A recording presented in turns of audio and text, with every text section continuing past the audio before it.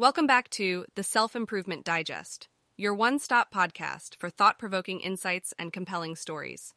Each episode, we sift through the web's richest content, carefully curated for those with an insatiable thirst for knowledge in the realm of self-improvement. So sit tight, open your mind, and get ready for an adventure of understanding and inspiration. Today's episode is brought to you by Blogcast, your personalized audio feed available on iPhone and Android. In today's episode of the Self-Improvement Digest podcast, we will be discussing the article, Who Will Survive When the Going Gets Tough? Ultimately, we are subject to natural selection by Bernhard Kutzler. This article explores the concept of natural selection and how it applies to our daily lives. Kutzler argues that those who are able to adapt and thrive in challenging situations are the ones who will ultimately survive. So how can we improve our ability to adapt and thrive? Let's dive in.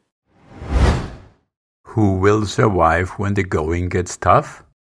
Ultimately, we are subject to natural selection.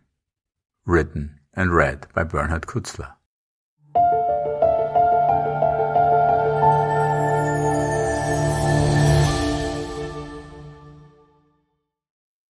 Since life is a natural phenomenon, there is only one authority that decides about survival: nature.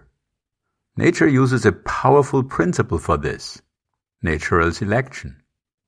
Natural selection means survival of the fittest. Only the best specimens of a species survive. On a larger scale, only those species that fit into the ever-changing, endless dance of species on this planet survive. It would be a big mistake to believe that we humans are outside of this. Nature can exist without us, but we cannot exist without nature. We are the most vulnerable species on this planet. One of my all-time favorite, quote, jokes is, two planets meet. One says to the other, "You don't look well. Are you sick?" The other replies hoarsely, "I have Homo sapiens." The first planet counters, "Oh, that's not dangerous. It will go away on its own." Natural selection means survival of the fittest. Who is the fittest? It's the one who lives up to its highest potential. The potential of a life form is derived from its natural tools. The potential of a bird is to fly because it has wings. The potential of a fish is to swim because it has fins. In the wild, all living beings live up to their highest potential. They must in order to survive. For example, all adult cheetahs run 75 miles per hour. There is no adult cheetah that can only run, say, 40 miles per hour. If there was one, it would starve to death because it couldn't prey. This is natural selection at work. What about us humans? We modern humans have created a way of life in which we try to escape natural selection. But the attempt to escape death comes at a high price: enslavement and unfreedom. I explain why this is inevitable in my book Being Free, Get Out of the Box.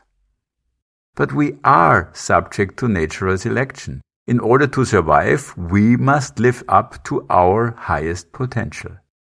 What is our potential? Our potential is derived from our natural tools.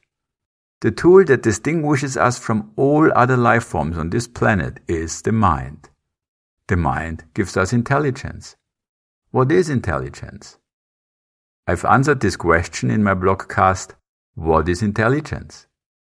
The essence is, intelligence has nothing to do with schools or education. It is the ability to read between the lines, to read what has not been written, to hear what has not been said, and to see what has not been shown.